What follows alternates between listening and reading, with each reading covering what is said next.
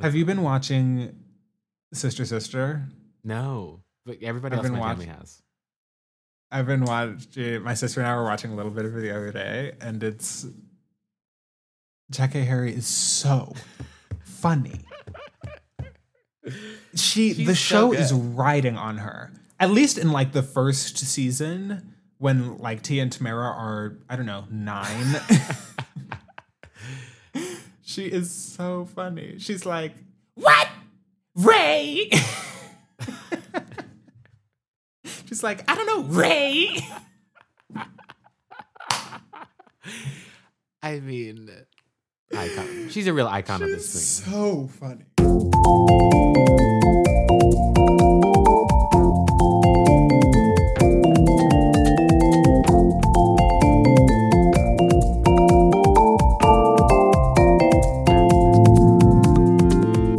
Hello and welcome to We Love That. But this week it's just me, Jerome, and it is a special edition of my podcast, Just Duet.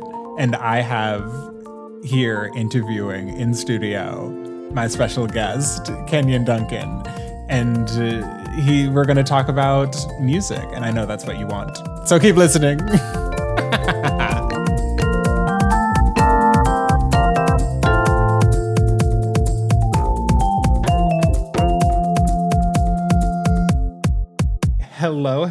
Hello, and welcome to a reprise of a very old project, which was Just Duet with Jerome Walker. I'm your host, Jerome Walker.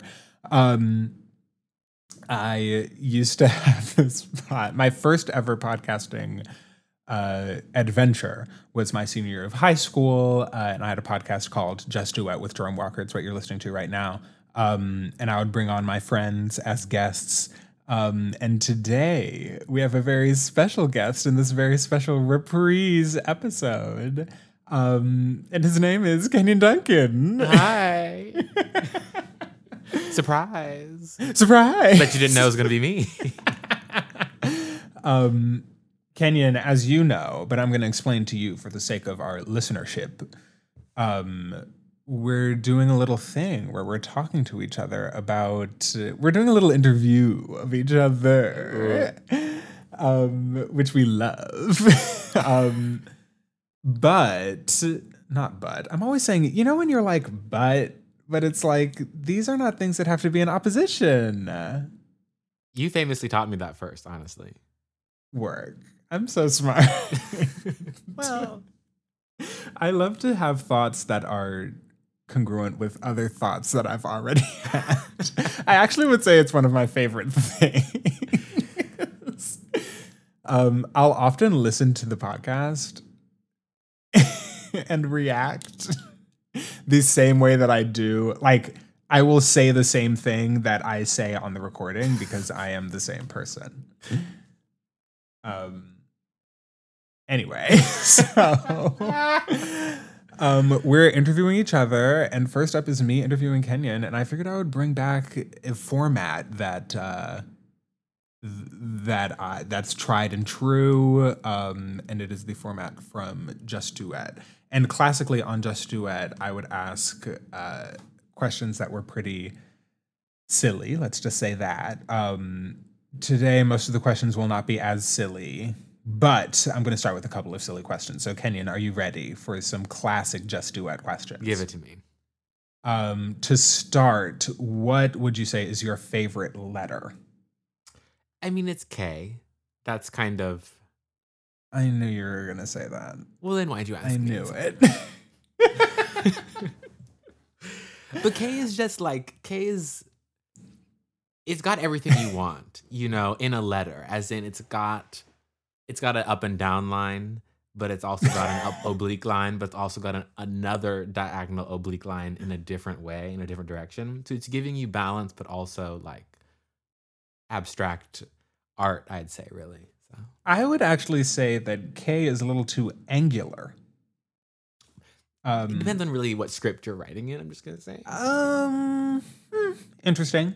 I would say you really want something, that's got like a hook, like a turn, almost like a swirl, but like an unfinished Yeah, so like swirl when I at the write my end. case, that's kind of how I do them. Yeah, actually. So, like a little Oh. swirl at the beginning, and then you're like, ooh, okay. Okay? You got that? Okay? Okay. Repite, por favor. Next. What few people know, a little known fact, is that J and K are actually rivals. There actually is a rivalry in the alphabet, and it's between J and K. We all know which side is the better side. Anyway, next question. If you could give hashtags, if you could give them any other name, what would you name hashtags? Oh gosh. Well, hash isn't a good sound. Hash. It feels onomatopoetic in a way that it just is not. Like, it doesn't describe anything that has to do with the sound hash. Right. Hash. It's something. I mean, hashtags just like are like glorified links. They're just like links that we all use to nothing. Actually, it's a link to nowhere, but that we're all using. We're all going to use this link to nowhere. And I think link to nowhere is actually the name. Link to nowhere. That's good. That's a good answer. Final question of this section, of this segment. Ooh. What would you say is the worst holiday? This is a call out post for the worst holiday. Oh, I'm probably going to like say something bad. Something offensive. Do it. You've got you on camera. This is on the record. I don't know. I guess maybe the holiday I enjoy the least is actually probably Independence Day. Wow. Just trying to be diplomatic about it. Or honestly, a diplomatic holiday. Well, I just like, especially, I just can't with this country. You know what I mean? I do know. I actually really do know what you mean. I really, really do.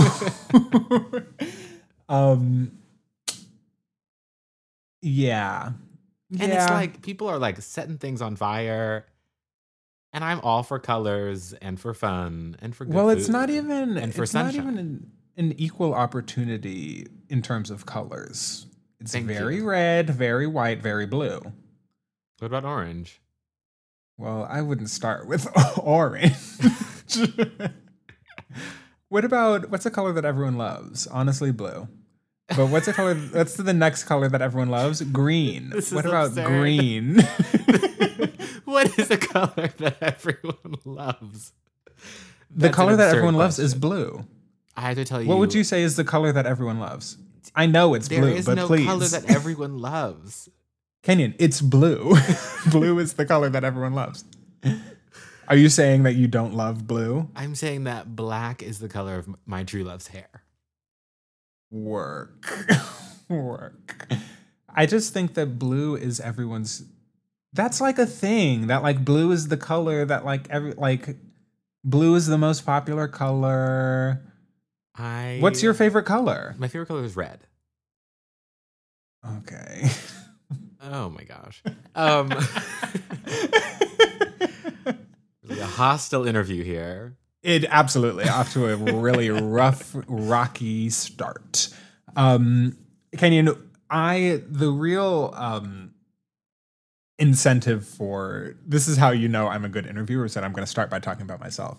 The real incentive for these interviews of one another is that I've been working on writing and rewriting some music and thinking a lot about writing music and want to talk to other musicians about their process of writing music. And that is really mostly what I want us to be discussing today. And the thing that always pulls me in is like, when someone asks you like, what's your favorite music? Who's your favorite artist? Whatever. And you're like, huh? Like, right. Because like music does different things for different purposes. Like, what's my favorite music to put on at a party, or what's my favorite music to work out to? LOL, I don't work out. Or what's my favorite music to like, be driving down the highway to, etc. Well, I am now asking you, what is the music or just the media in general that when you watch it, when you listen to it, you're like, oh my God, I also I want to create. Like I'm seeing this thing that someone has created, and now I want to make things of my own. Work. Um, I mean, a lot of things. I love creative things. Yeah, absolutely. We love content. Exactly. I mean, for me, I think the biggest ones are probably like live experiences, Okay. which are hard to come by right about now. Well, yeah. But like any sort of like intimate live music situation, I'm always like, so I leave and I'm like, okay, amazing. I'm gonna write something right now. Yeah, absolutely. Especially jazz. I don't know. I just because it's Especially so jazz. free. I love that. It's so free. Jazz, I would describe as free. Yeah. I mean, but in this Like time of like not being able to go anywhere, honestly, a lot of visual art. Visual art. Yeah. I'm like, Like what? I'm a big movie person. And Yeah. have been for really ever. Because I love looking at things. But like on site. right? Like Yeah. a good, like a well composed shot, a good image, like a good on screen. What's the last movie you watched that you were like, oh my God, this is it? I just rewatched yesterday Being John Malkovich. That's on my list. It's good. It's wild. And it addresses so many topics, and it was made honestly now so long ago. It's made in 1999. So it's like people are using phones that don't look like phones, and the internet doesn't appear anywhere in the story at all. Wow. But it's fascinating. It's also kind of about being creative. It's also kind of about creativity. So that's different from being creative in some way, but I don't know what that is. Yeah. I see. What was okay when you talk about like live jazz? Is this exclusively like live acoustic instruments? Is it jazz combo? Is it big band? Like, what are we talking? I'll take any of it. But Work. I'm thinking specifically, what's coming back to me right now is I was at this jazz camp way back when I was little, and like they would invite all these musicians who were established to like come do residencies alongside the camp. And as a part of their residencies, they'd give performances, and the campers got to like go to the performances for free after their day of like classes and workshop and whatever. And those were so much fun because it was like I would go usually alone because like I was the only person like in my family that had a ticket to this thing. Yeah. And it was like intimate like vocal jazz or like a jazz trio. Some people came and like did electronic music stuff, which was interesting. This was like the first time that I heard Becca Stevens. Wow. Wait, that's incredible. Yeah. Because Becca Stevens is incredible. Yeah. Just like so really, really inspiring and like really humble.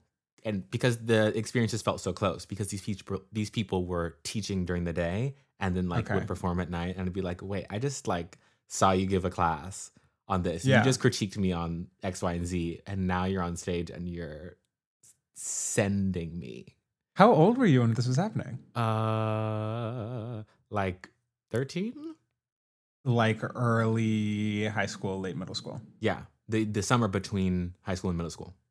Okay. And what's the venue? Like, is this like It's on Stanford's intimate? campus. Is this Okay, a Stanford great. Jazz Camp? Yeah. So you yeah. know all about Well, I'm a Stanford queen. yes. Yeah. Oh my gosh. Do you remember the last live thing you saw pre-quarantine? Oh. No. That's so long ago. I'm like, what was I It's so doing long ago. in March? Like February, very early March. Moses Sumney. No way. I didn't know you saw Moses Sumney. Yeah. What was that like? It was amazing. Had the new album already come out? Yes, it had just come out. Okay. And it was wild because they were free tickets, I think. That's good.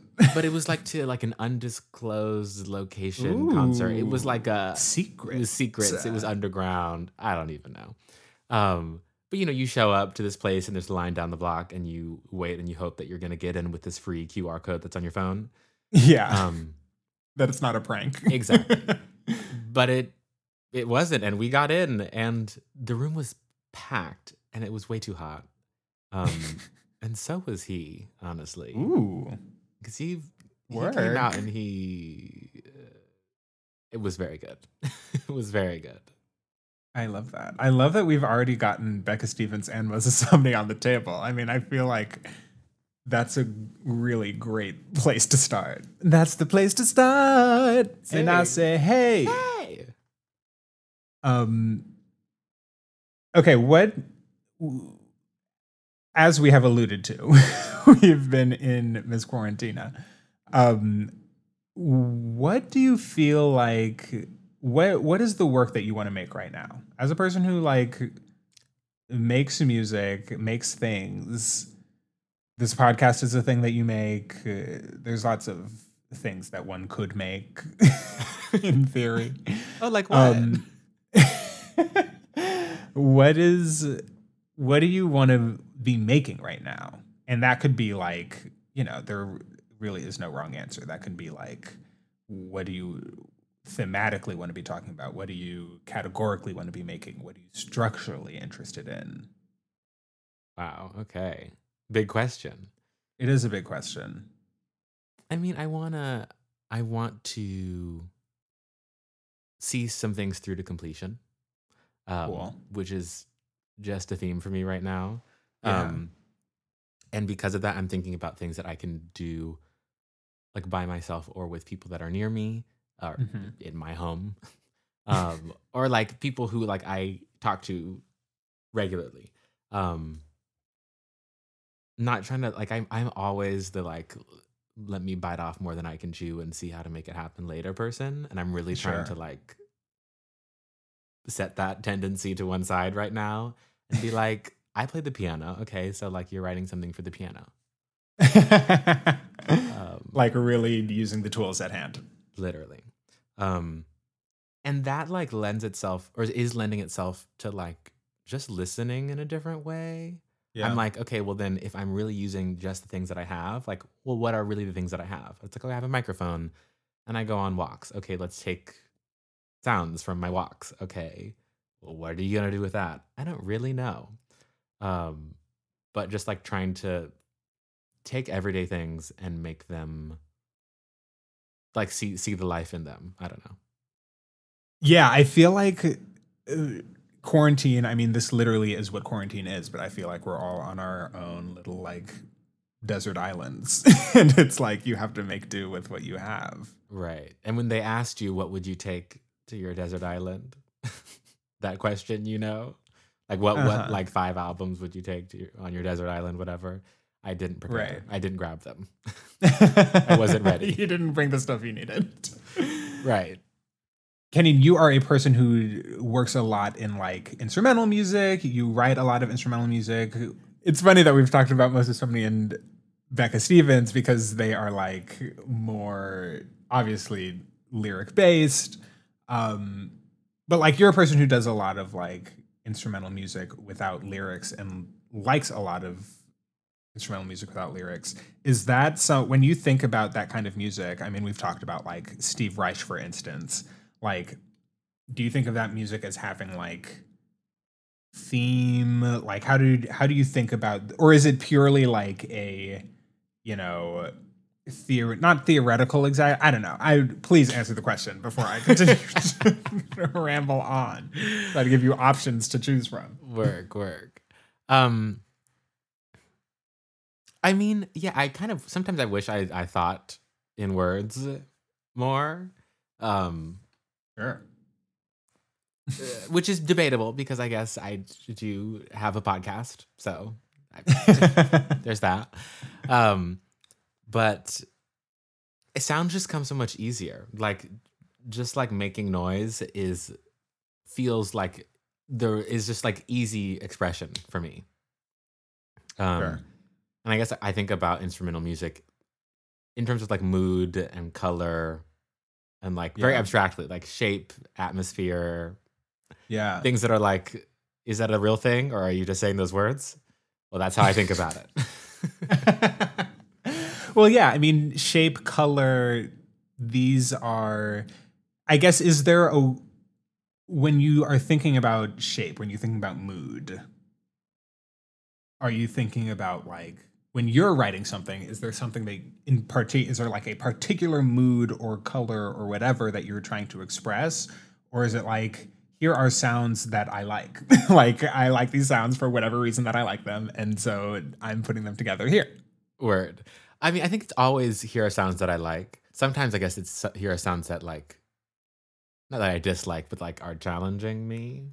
Sure. But like lots of times it's like, I think this is beautiful.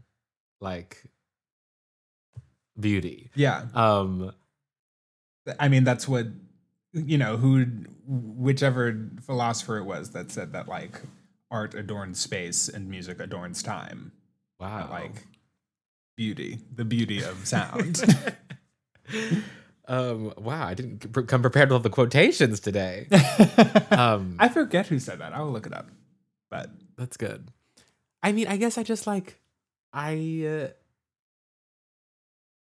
like want to evoke things. Like I'm a very like embodied, expressive person. As I'm doing this, I'm like moving my hands and my face everywhere. Very emphatically.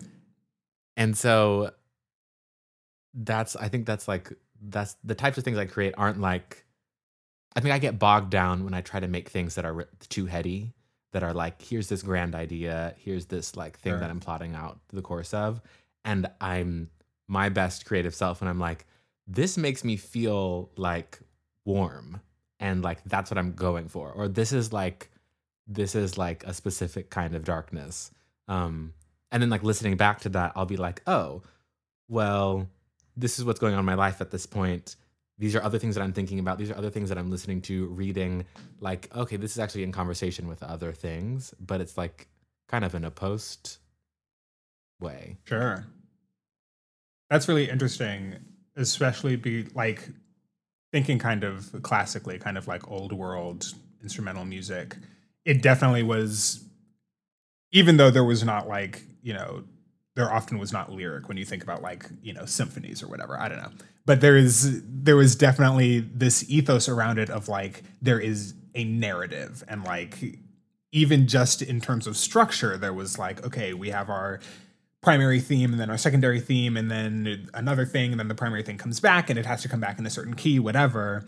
And when I think about like Steve Reich music or some of the music that I've heard some of like the original music that I've heard you write, of course, that being different from like stuff that you have arranged, like of songs that already exist, that it does not exist structurally in the same narrative way, that it feels more like one sound leads to another sound, leads to another sound.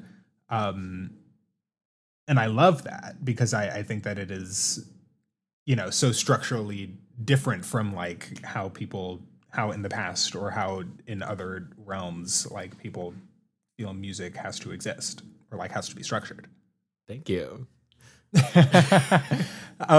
Okay, so I want to talk through how you like make something. You kind of already talked about like how it starts, but it could be you were just saying like it could be a sound that like you really like or something that you're struggling with or whatever. Like, is it that you're sitting and kind of like playing around with something and you're like, I want to make this into something more? Are there ever times when you're like, I want to sit and write something today? Like, how does a new piece start for you? Right. I mean, that's something I'm still figuring out. I have no answers for anyone, including myself. But I like one thing I'm realizing that like one of my strengths is improvisation. Just Sure. as a performer, like lots of my writer brain is actually like my performer brain in disguise. Yeah. And so I'm trying to find ways to just like trick myself into performance and then be like, okay, you wrote something. Yeah, I love that. Because I mean, my theory is that it's like, I feel like people often we get tricked into thinking that there are two camps, right? Right. That like there are the people who like can like do it the best like when they're in front of an audience and like just improvising and making it happen, and there are the people who like have to like write it down and set it up first. I love what it sounds like you're proposing, which is like there are formats in which we make things and like we just have to like set it up so that we bring it out of ourselves. Right. Literally setting it up so that we can bring it out of ourselves. And like especially across the last 6 months, like I definitely had that mindset where it was like, okay, I am a composer and performer, instead of being like I'm just like, is that even a separate thing? And like just tearing down random divisions and creative walls, I think has been honestly the theme of this time for me. When you're working on something, how does this kind of gets back to the structure question, but like, when you think about performing versus composing, like how do you know when I sometimes feel like when I'm improvising something that it's like, and now it has been long enough that if I stop playing, then the audience will clap because they will be convinced that it is over. But when you're not in front of an audience, I don't know, how do you know when something is done, when you have the opportunity to move things around and like create a structure to something? Like how do you know when a thing is made? Right. That has always been a real source of like trouble for me. Yeah. Because that like in my mind becomes the search for perfection. It's like, okay, this is not done, then it's not perfect yet. And I find myself then like turning on my judgment brain and being like, while I'm writing, being like, well, is this good? Is this perfect? Is this done? Which then makes it hard to write anything. Yeah. And so I've been trying to like step out of that, but in trying to do that, I'm like, maybe like it's done for today, and then tomorrow it'll be different, and like both versions are a version of the piece, and they're both done. Sure. Maybe. I love that. I mean, it really makes me think about like, why is there a one final version? Like, Right. why is that a thing that we ascribe to? And I mean, I think recorded music has made that so much more a thing than it could have been earlier. It's like, here's the definitive recording of this piece, and like a piece existing as like a sound that you can return to, instead of like a piece having to be performed newly again and again and being different, of course, then every time. Right. You were talking a little bit about like the self-criticism element. And Kenyon is making a face. We were just talking last week about talking offline last week about like self-criticism and identity, and like in music space, in like compositional space, at least in the worlds that like we find ourselves to be in often, that it's like hard to I don't know. Can you talk? I want you to talk about this. For sure. I think it really goes along with some of the things that we're already saying. Like, improvisation is a really beautiful form of expression, and you find it in jazz music, which you've talked about already that's an inspirational source for me.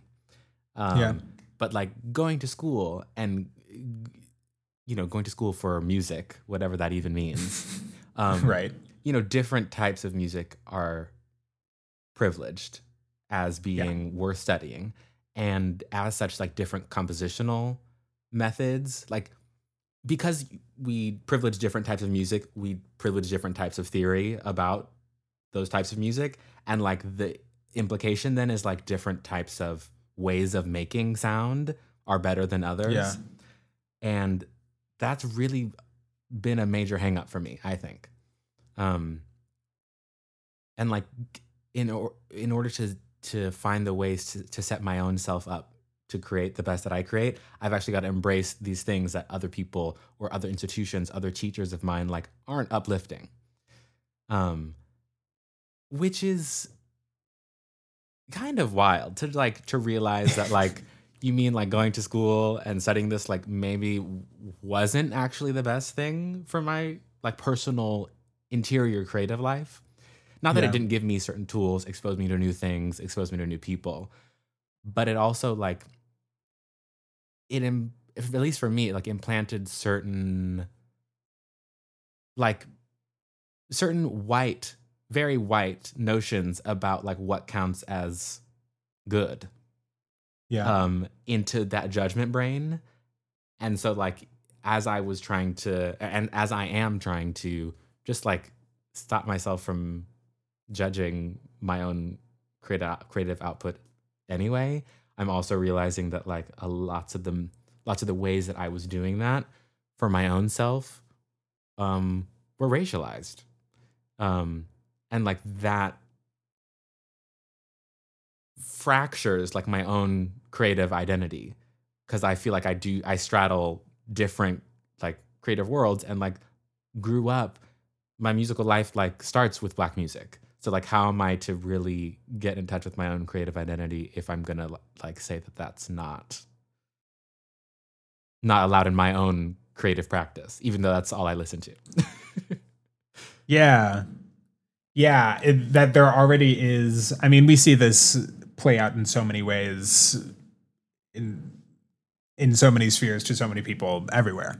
But that there already is like, okay, I want to make something, I want to do something, and there is an element of like, when do I think it's good enough? When do I think it's ready? Then there's like, when does it have an audience? And then there's also the additional like socially, what is acceptable socially, like what can I put out, what is there space for me to do, and so just thinking about that, like that identity based racialization of element, when all that, my experience is that you don't get those things like served individually on their own platters, right? It's like you just have the doubt, and then you're like, do I trust this? Does that mean I have to change it? Does that mean it's actually good? Like, how do you like, how do you diagnose that like feeling in your stomach, in your brain that's like, is this good enough? Right. And I don't want to say that we should like just deny all the feelings of doubt. Sometimes it's like, no, like I know like this could be better, or like I know this isn't what I had envisioned. But I do think that like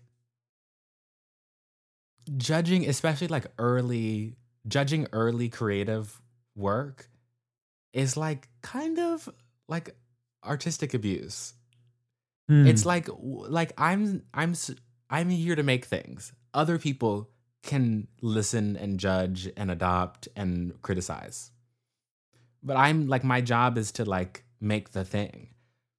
And the judgment can come after. And sometimes that judgment is my own. It's like, okay, I made something and I put it down. And then it's like, okay, I pick it back up and it's like, okay, actually no one else is going to see this.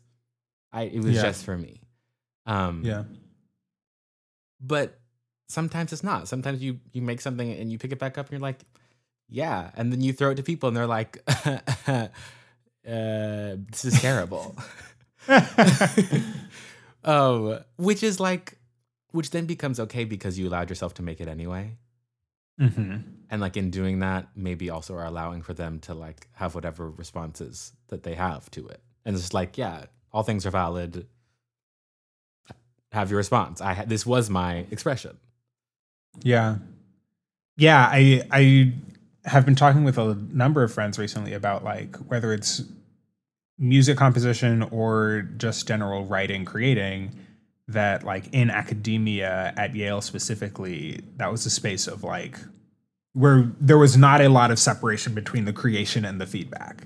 It was like, if you're in a creative writing class or if you're, in a composition course or whatever, like from having the idea to making it and like beginning to like put structure to it, and then like being in class and like performing it, and then like also like trying to like sell it to those people to be like, okay, here's what it's about, and here's what I'm thinking about, and here's what I'm looking for feedback on, whatever. Like that all gets like wrapped up and tied up together.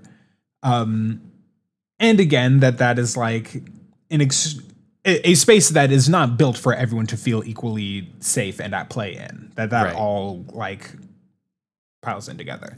Yeah, I mean it would be so much easier if you didn't have to ever follow through on doubt or criticism or like refine. Like if you never had to edit anything, then like you can throw away all of the doubt because it doesn't matter because you never have to like tap into that. And I mean, but again, I'm not saying that editing is terrible or that revision or iteration they're bad things. But I'm realizing that for myself, I need to start from a place where anything goes, and sure, let that be where I live creatively, and then like everything else can come later. Like I can put up the hats on at another day. Like yeah, giving yourself time to exclusively be creating, like the writing or making or whatever, and like not having to come back and readdress until later. Right. I love that. I really love that. Okay, well, I kind of want to switch into the next phase, which is how you do that feedback, how you redress, how you like look at things that you've already created. We've often had this conversation, particularly when it comes to arranging. We have this conversation around like are there enough ideas? Which kind of do you know what I'm talking about? Yeah. Can you kind of talk about what that means? I mean, I feel like it's kind of a problem of the medium too, where it's like, sure. Okay, we're talking about arranging a cappella music, which is already like, okay, so you're taking away the drums and the bass and everything else that I thought was interesting about the song, and it's still got to be fun and good. Yeah. So like you're taking away all of these like unique and signature sounds, right? And you want me to like it? It's a very restrictive project. Right.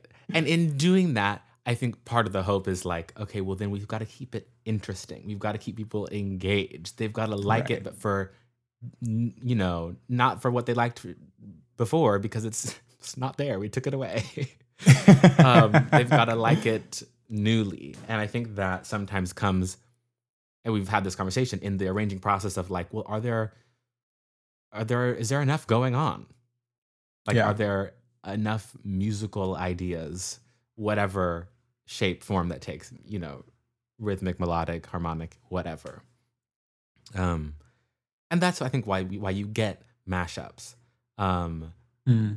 It's because like people are like, okay, well, and this works here too. And, why make it one soloist when you can have 4 people that you can look at the same time? Is that interesting yet? Do I have your attention? Please keep paying attention, please. Right. Yeah. Which part of me is also like, that's not the game I really want to be playing with stuff that I write on my own. The like shock, attention grabbing, let me see how long I can hold you. Yeah. I know why that was the case in acapella music, and also in the case in just content creation in general these days. Like our attention is being attacked. From everything, social media, our email, our texts, everything wants our attention. But like I don't know, I'm not really interested in like the like waving hands, look at me thing. Um and like one thing I'm interested in musically is like finding places for people to slow down. And like if I can like how can I make like one moment or one musical experience like be restful, like last for you, be a time where you Wow. like slow down and like enjoy something. Maybe it's not even the music that you're listening to. You're looking at like the you know the beauty of the building that you're in or something. And it's like, "Oh my Sure. gosh, if I can like provide a moment like that, then I'm like, okay, that's good." Yeah. Well, now I want you to talk about your senior project, just because that feels directly related to the Right. beauty of the building that you're in. Um Yeah, so my senior project is this or was this, I guess I said is this because it's ongoing. Um a project called Music for Strangers. It's like an immersive sound installation that I made using the voicemails that people had sent me from 2014 to 2019. Um which is which is like, Kenyon, why do you have all those voicemails? That's what I listen to. Going back to like what do you have on hand? I'm very like, Yeah. okay, well I have these things, so I guess let's Yeah. do something. Um and the form of the piece, it's like it's slow moving, and it's an installation, meaning that kind of like sits in a space in a room and it runs. And you can like come in, you can stay a while, you can talk during it, you can leave, you can come back, it'll still be running. Um, Yeah. and so the music, like the sound, isn't isn't trying to demand all of your attention. Um, at least I hope. Um, there are maybe interesting things going on in the sound. I'll leave that to the people who listen to it. Um, but I was more interested in like making a space for people to like just come together and have moments. Um, and that's why it's called Music for Strangers. Like the idea of like meeting something new in a space. Like here's a space where you go to like encounter something strange. Maybe that's a strange thought in yourself that like you hadn't listened to because you hadn't taken a second.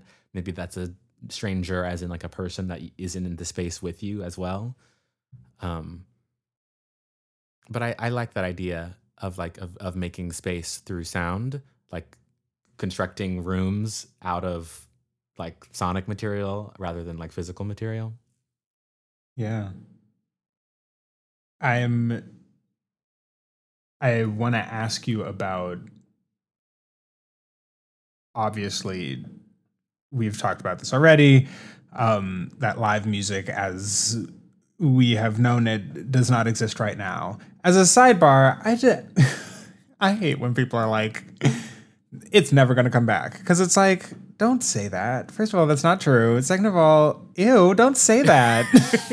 Like what a hopeless thing of you to say. Yeah, what a hopeless thing. So, like, yes, we will get, like, everyone will be crowded into a friggin' concert hall or music venue or whatever. It will happen again, and people will hate it and forget how much they missed it now.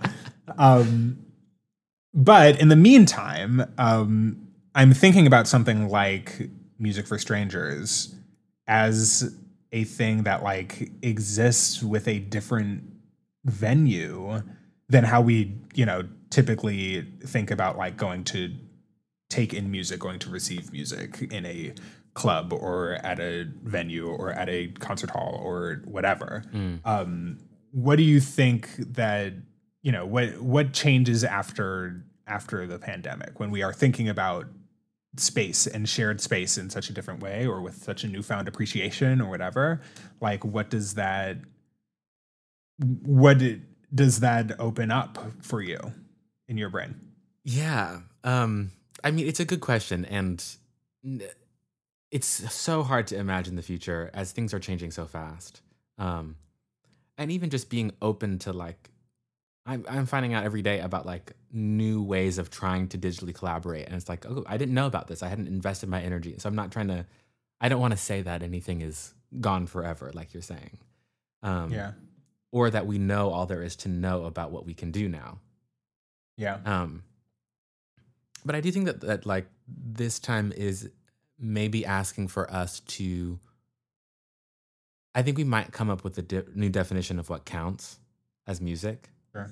Um, I mean, I love experimental electronic music, so I'm already in the realm of like, ooh, yeah, this computer static, like, yes, I love this sound. Go off. And I'm like, yeah, all sound is music. I'm there. Some people are like, no, like there has to be some intent, some construction, something behind it. And I think that like all of that is fine, wherever you land on that spectrum of definition. But I do think that like that this time will push that for us, I think culturally.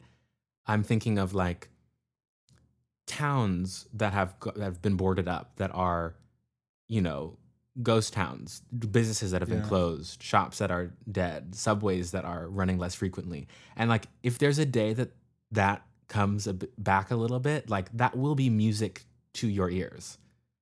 Oh my God. You know what I mean? It'll be like, oh my gosh, like I do know what you mean. like I can hear the city moving. Like I can, oh wow, yeah. Like Yeah. that'll be sound that like gives you something. And I think that's actually brilliant and beautiful. And I think the sound of the environment is something that hopefully this time will make us pay attention to more. Yeah. Yeah, I told you this at the time. At the beginning of the summer, I was involved in some of the protests and uh, organizing around Black Lives Matter. And after having spent like, from March to June inside, like not ever around more than like 3 or 4 people at a time, that like the feeling of like being outside in the sun and like hearing lots of people around me and like everyone's like working on their own thing and doing their own thing, like the thing it immediately reminded me of was Pride. And I like had this like really excited reaction. And then of course, it's like there is a lot that is sobering and a lot that is like really somber and serious about why we are gathered here today.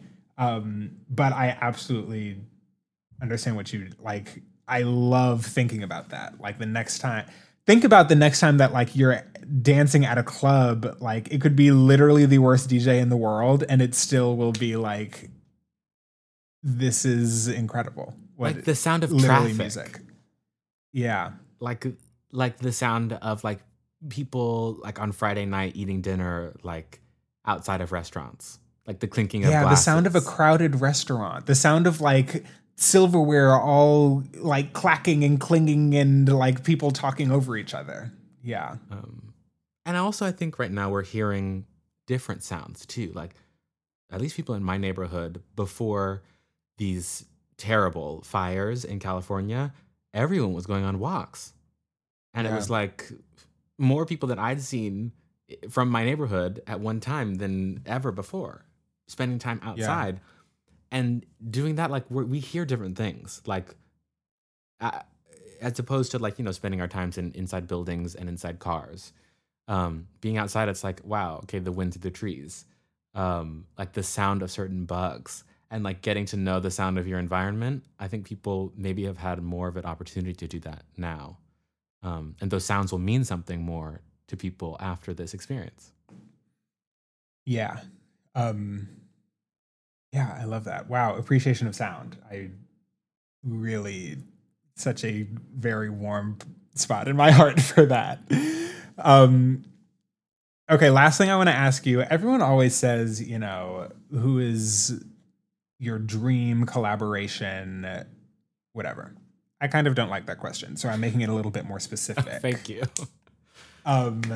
That like as you look out into the world, as you are consuming things, etc., what is the project that you're like, oh, I want to like work on this. I want to work on your next thing, or like I'm seeing what is happening here, and I want to be a part of like a part of that. Like this is the space, this is the community, these are the people that I want to be like making things with. Oh wow, that's hard. um it's hard because people do amazing things everywhere. You're right. And so it's like a good hard thing. um there's so many I like too many things. Give me a handful. Give me a Yeah, sampling. for sure. There's an artist named James Zoo. James Okay. Zoo, but one word. Who like I think is like a self-described like computer musician. Really jazz influenced. Plays keys and like just like makes all these experimental sounds with like, test and measure equipment and like, random stuff I love. Yeah. Um, Yeah. I recently came across put out an album maybe in 2016 called Fool, and really challenging to listen to, honestly. Like lots of moments where it's like, that's ugly. That's ugly sound. Yeah. Next to moments where it's like somehow that was really beautiful, and that like contrast is making me spin. He's from the Netherlands. There's like a big kind of computer music scene in the Netherlands and in Berlin, which he also like is a part of. He releases this album, and then just last year did a whole basically cover of the album, but with the Wow. Metropole Orchestra. And so it's like the merger of these electronic and orchestral sounds, and I was like, that is amazing, and like lies at the center of so many things that I love, like being a person who's like grown up, performing in concert halls, but also like listening and loving jazz and other Black and popular vernacular music, like hearing like a Rode keyboard solo in the middle of like this crazy orchestral texture that's all like an imitation of like these wild electronic sounds that he made is like that. Like, how did you do that? That's amazing. Yeah. I want to be a part of that. Another artist is this graphical artist. His name is Rafiq Anadol. He's like pretty established. And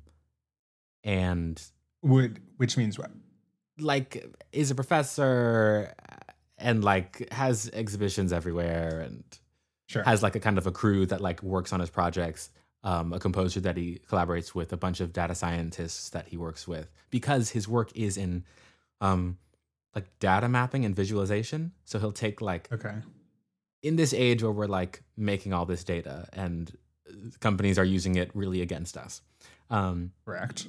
He will take these big databases and map those parameters to visual elements and make these really interesting like kaleidoscopic visual installations that are projection based mostly, and then like they get accompanied by sound installation work.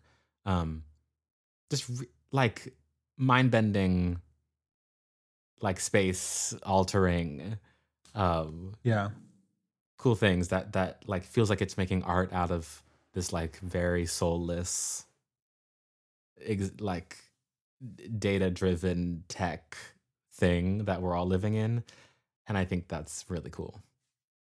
Yeah, I love that. My God, I think that is extremely cool. It's amazing. And it again feels like, I don't know, this all is appreciation of sound, and you and I are people who love sounds.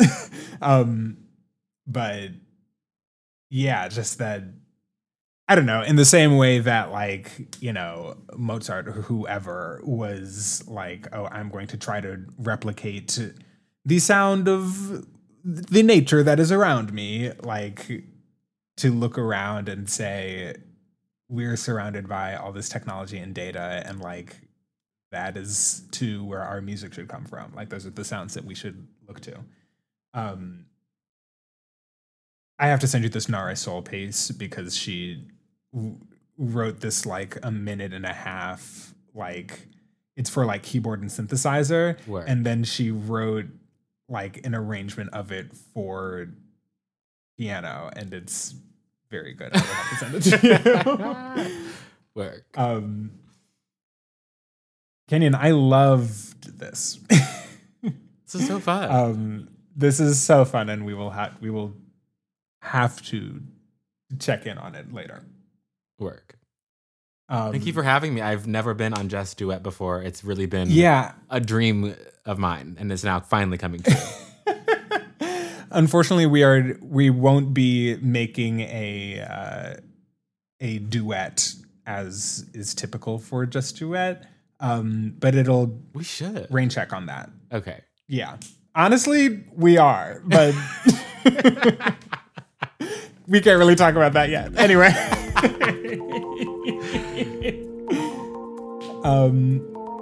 Until next time. Peace. On the streets.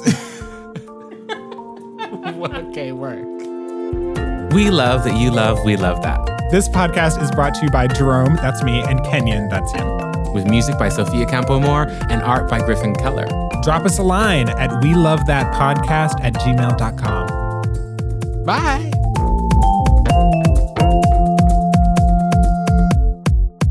Oh my God. Okay, I have to read you 2 tweets from Jack A. Harry. First one. I'm advocating for reparations, and the window of opportunity might be right now at the height of the hashtag Black Lives Matter movement. We need a program that gets money back into communities of color. I explained why on at Miss Vivica Fox's podcast. Get into it and get on board. That's the first tweet. Work. Also, I didn't know Vivica had a podcast and that we hadn't been invited on already. Girl, you know me and Vivica. This is the second tweet. Sometimes you need hot Cheetos and whiskey for breakfast and you don't even question it.